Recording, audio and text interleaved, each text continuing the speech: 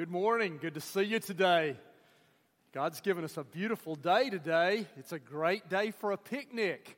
And I want to invite you to our church picnic this afternoon. We'll have recreation and fellowship at 5 and covered dish dinner at 6 at City Park Pavilion near the tennis courts. If you're a guest with us, it'll be a great way to get to know folks. You'd certainly be welcome to come, and we'll share a meal together in fellowship.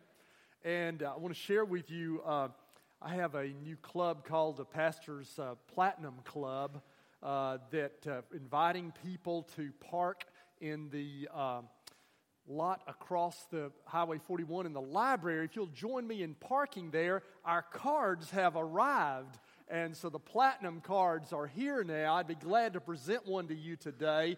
If you'll sign up at the Welcome Center to join me in making room on high attendance days, we just don't hardly have enough parking, and it lets guests and senior adults have better parking. So if you're able to do that, I want to invite you into the Platinum Club. And by the way, if you'll bring your Gold Club card or your Platinum Club card tonight to the church picnic and show it when you're in line, you'll be allowed to move to the back of the line tonight.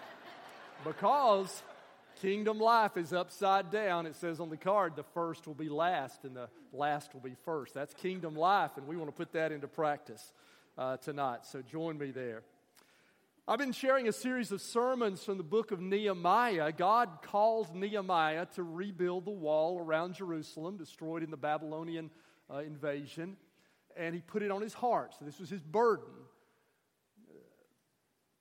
We come to Nehemiah chapter 6, and once again, there is opposition to this rebuilding. Now, this is 3 chapters in a row that we've had some kind of problem confronting Nehemiah. Chapter 4, chapter 5, and now chapter 6.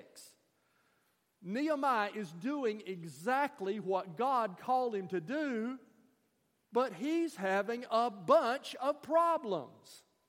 I want to say this again to you. You can be in the center of God's will and have problems. You see, there's a strain of Christianity being taught in America today called the prosperity gospel, which basically says if you become a follower of Christ, you will prosper financially, physically, in your health, and otherwise. There is some truth to that because God designed life, and when you align your life with God and do what the Bible says, some things are going to get better in your life. You're going to quit being out of God's will, and probably your finances will probably get better when you follow God's principles. Some other things in your life, sin-based problems, will disappear. But problems that are common to this fallen world don't disappear. There are people in Florida right now, believer and non-believer, they're still going to be in the path of that hurricane. And when you become a follower of Jesus, some new problems will arise. Nehemiah is having these problems because he's following God's will. In this chapter today, we're going to see that his life is threatened. You can get killed following Jesus. So there's some truth to the prosperity gospel, but understand if you're having problems today, it doesn't mean that you're off track or why is God doing this to me or I must be doing something wrong. You ought to look at your life, see if it's a sin-based problem. But if it's not, be encouraged to know you can be doing exactly what God wants you to do and you can have problems. The reason being, there's a force of evil opposing the work of God. And so today what we want to try to do is, as we look at Nehemiah 6, recognize some of the strategies of the devil, of the evil one, so that we will not be overwhelmed or surprised by them. So we're going to see in this chapter, as we look at Nehemiah's experience, 3 strategies, the more subtle strategies that the devil often uses to try to dissuade us from the will of God. The first one is this. The devil will attempt to sidetrack you from what God wants you to do. He'll attempt to get you off course, to sidetrack you from what God wants you to do. Let's begin in Nehemiah chapter 6, verse 1. We'll see this. When word came to Sanballat, here's Sanballat again, over and over, old Sanballat. Sanballat, Tobiah, Geshem the Arab, the rest of our enemies, that I had rebuilt the wall, and not a gap was left in it, though up to that time I had not set the doors in the gates. So Sanballat's getting desperate. The wall is finished. There are 10 gates listed in Nehemiah 3. So there were 10 large openings. They had built the gate, but the doors had not been placed yet. This is his last gasp effort to try to keep this project from being completed. And so it says in verse 2, Sanballat and Geshem sent me this message, "Come, let us meet together in one of the villages on the plain of Ono." Now let me just say a word to you. If your enemies ever want you to go to Ono, don't go to a place called Ono, okay? This was sort of a border town between Samaria and Judah, sort of a neutral territory. And so they're saying, hey, come on, let's talk about this. Let's meet and talk it over.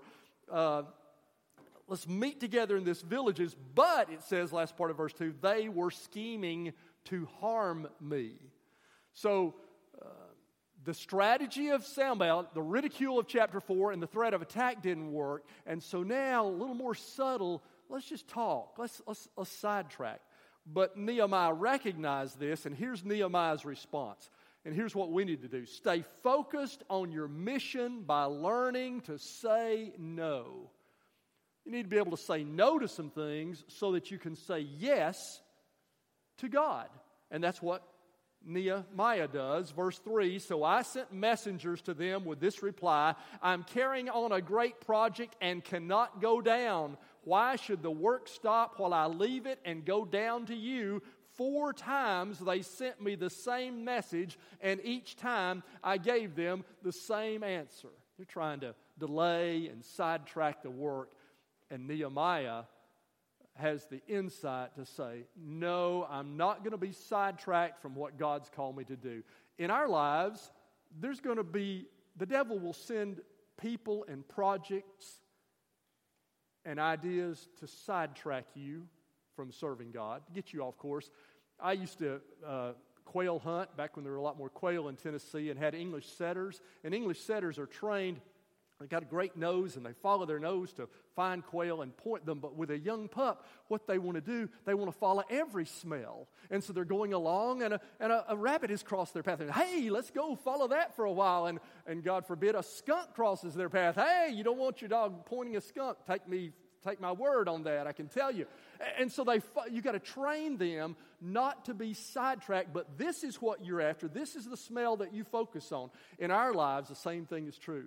You're going on trying to serve God. You're in church. You're living a life that is right with God, and the devil's going to send all kind of enticing scents across your path and seek to sidetrack you onto other things that compromise the will of God. That's going to be one of his strategies. Maybe you used to be on course, and you've gotten sidetracked, and you need to recognize what the devil is doing.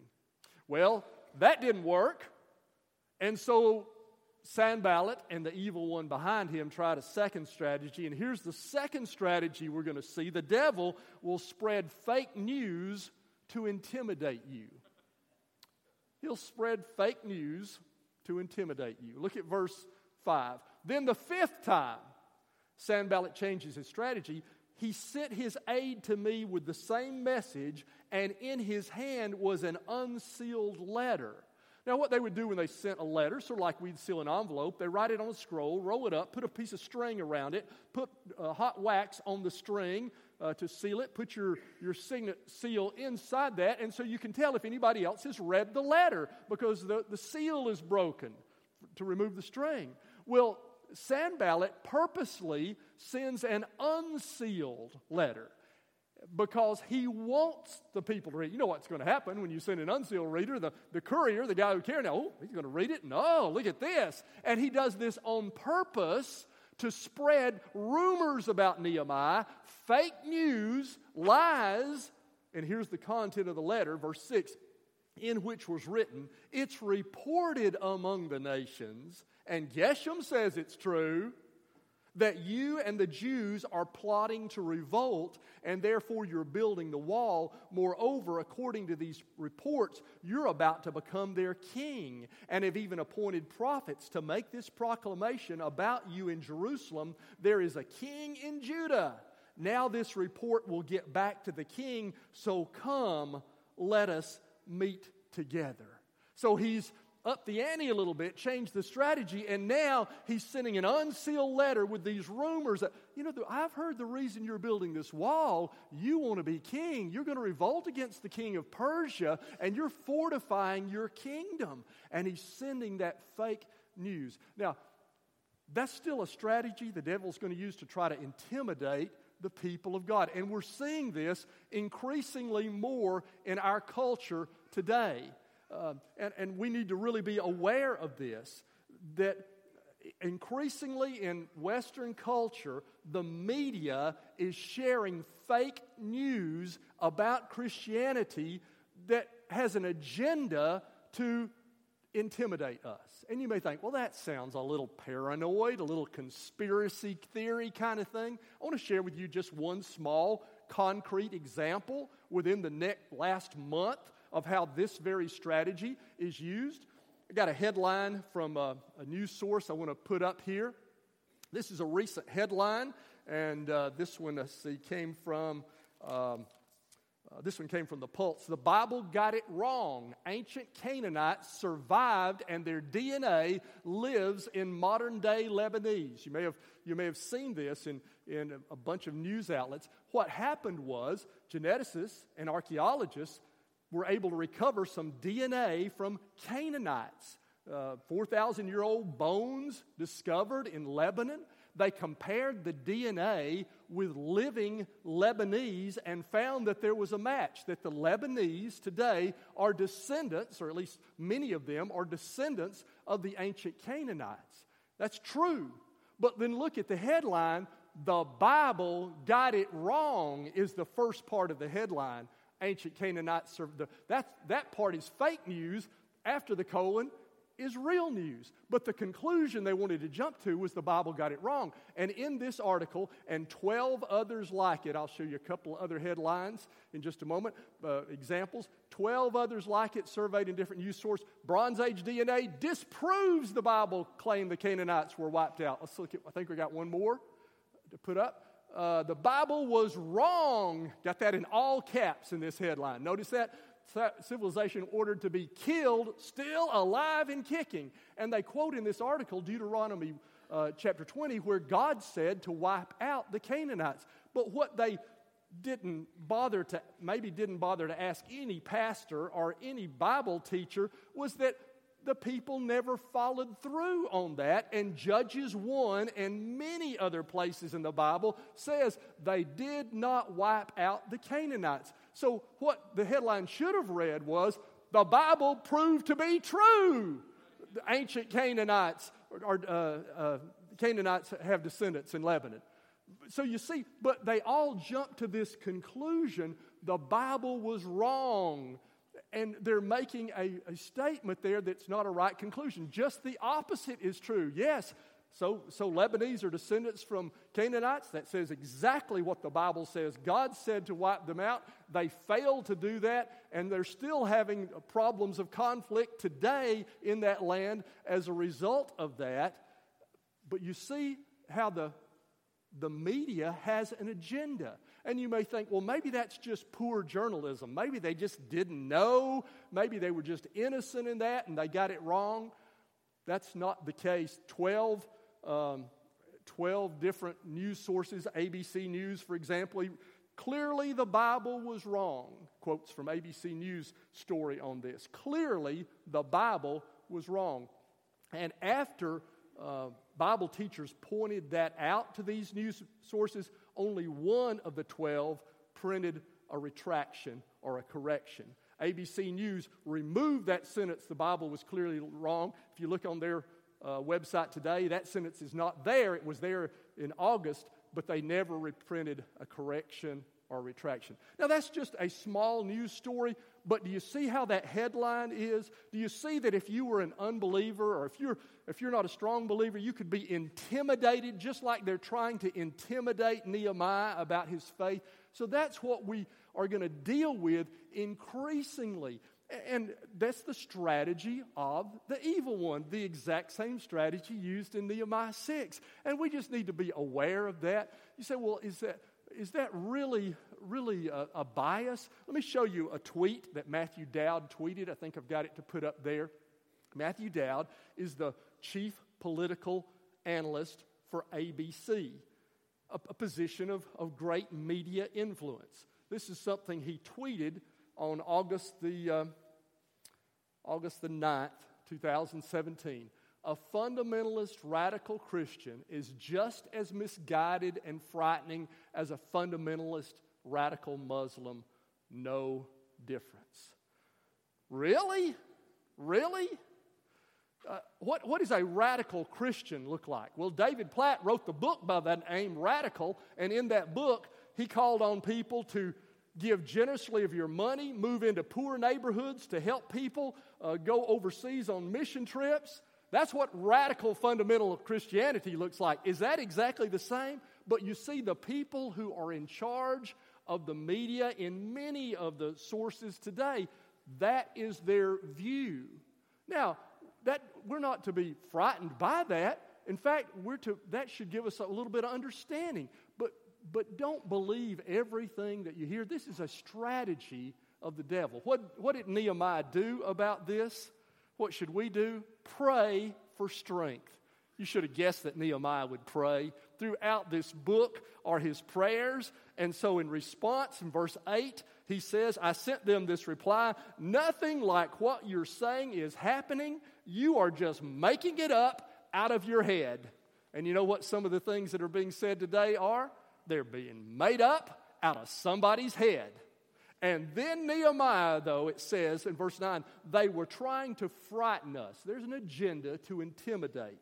They were trying to frighten us, thinking their hands will get too weak for the work and it will not be completed. But I prayed, now strengthen my hands. Here's the shortest of the Roman candle prayers in the book of Nehemiah. It's only 4 words. Now strengthen my hands. You can pray briefly, abruptly, at any time. Nehemiah lifts up one of those Roman candle prayers. Now strengthen my hands. Maybe you're here today and there's some things that are intimidating you and you've begun to doubt or you've begun to question some things. Why don't you pray this right now? Now strengthen my hands. Maybe you're in a situation. It may not be exactly this, but you're in some situation in your life that's just a little bit overwhelming to you and you feel weak and you're a little bit frightened about the future. Why don't you right now just say, oh God, strengthen my hands. Give me strength. Wow, what a privilege we have to pray to a God who gives strength to the weak. Well, let me share with you a third strategy that they turned to. The sidetracking didn't work. The fake news didn't work. And so the devil will send people to offer bad advice to entice you to sin. The devil will bring people sometimes into your life who give you bad advice, trying to entice you to sin. Recognize that strategy. Look at it in verse 10. One day, I went to the house of Shemaiah, son of Delaiah, the son of Meretebel, who was shut up in his home. He said, let us meet in the house of God inside the temple and let us close the temple doors because men are coming to kill you. By night, they're coming to kill you. And those words are sort of set as an oracle. It's sort of set in verse. In Hebrew, it says, they're coming to kill you. By night, they're coming to kill you. You know, it's like he's given this oracle from God, this prophet Shemaiah. And Nehemiah goes to see him because he believes he's a true prophet from God. And he has a message for Nehemiah. And when Nehemiah gets to his house, he says, they're coming to kill you. By night, they're coming to kill you. Let us hide in the house of the Lord. Let us shut ourselves in the house of the Lord. And but Nehemiah says, should a man like me, verse 11, run away? Or should someone like me go into the temple to save his life? I will not go. I realized that God had not sent him, but that he had prophesied against me because Tobiah and Sanballat had hired him. He had been hired to intimidate me so that I would commit a sin by doing this, and then they would give me a bad name to discredit me.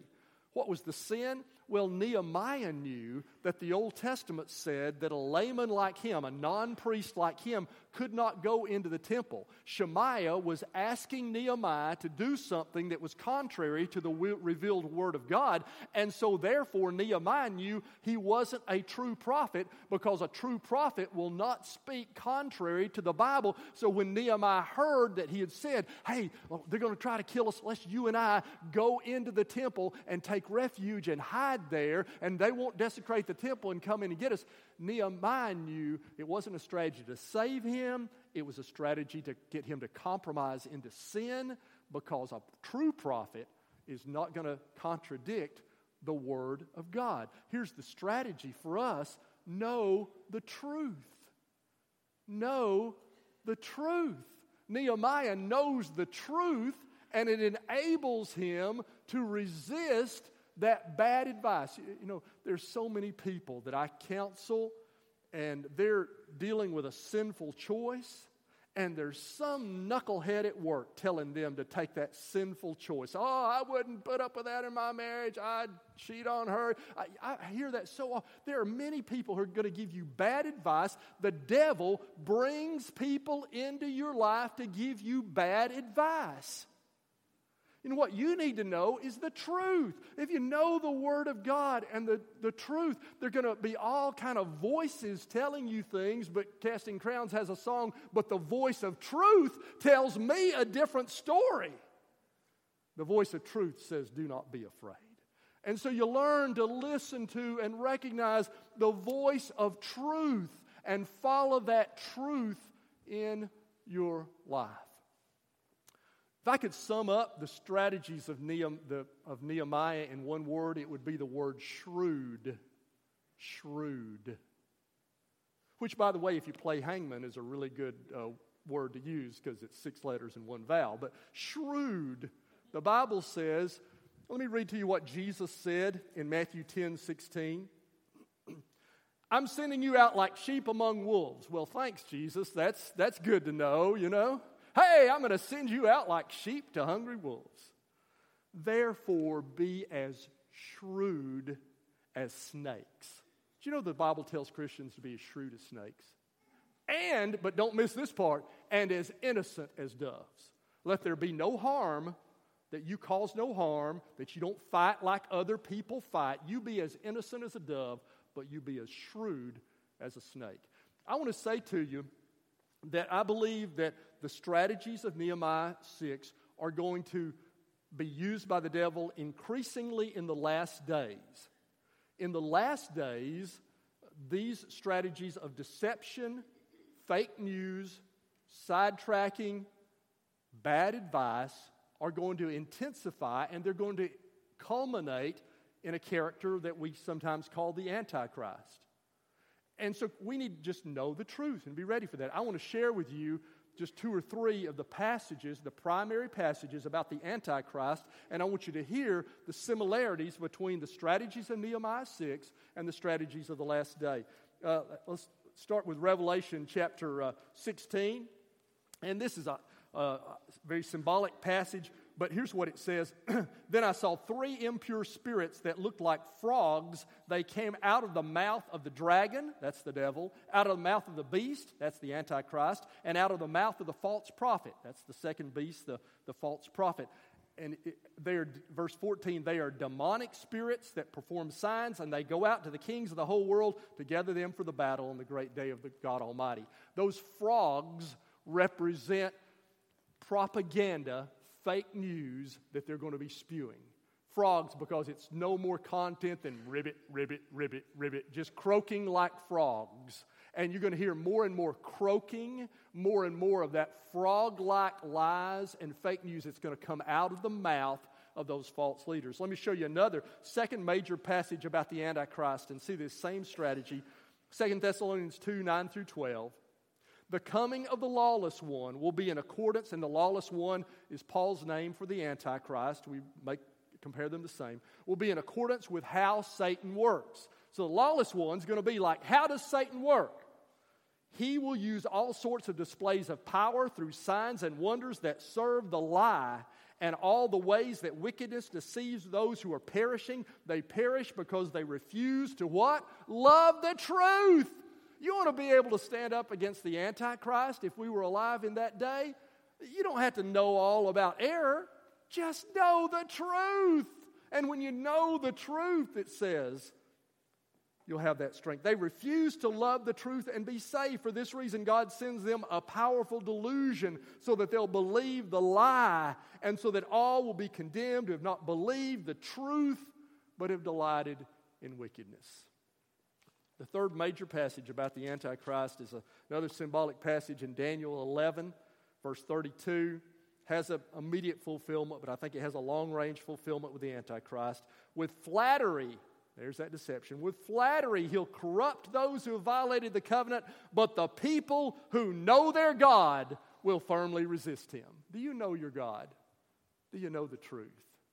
Oh, there's an evil one in our world, and he uses subtle strategies to try to sidetrack you, believe lies to intimidate you, and even send bad advice into your life. But you don't need to be afraid. You pray, now strengthen my hands, and you know the truth that you can follow the will of God. Would you pray with me? Oh, Father, I pray that we'll be as shrewd as snakes and as innocent as doves, as Jesus taught us to be. And Lord, I pray that we will know our God and know the truth. So build within us strength and shrewdness, trust and truth. I pray in the name of Jesus. Amen. I'm going to invite you to stand together with me. We're going to have a time of invitation.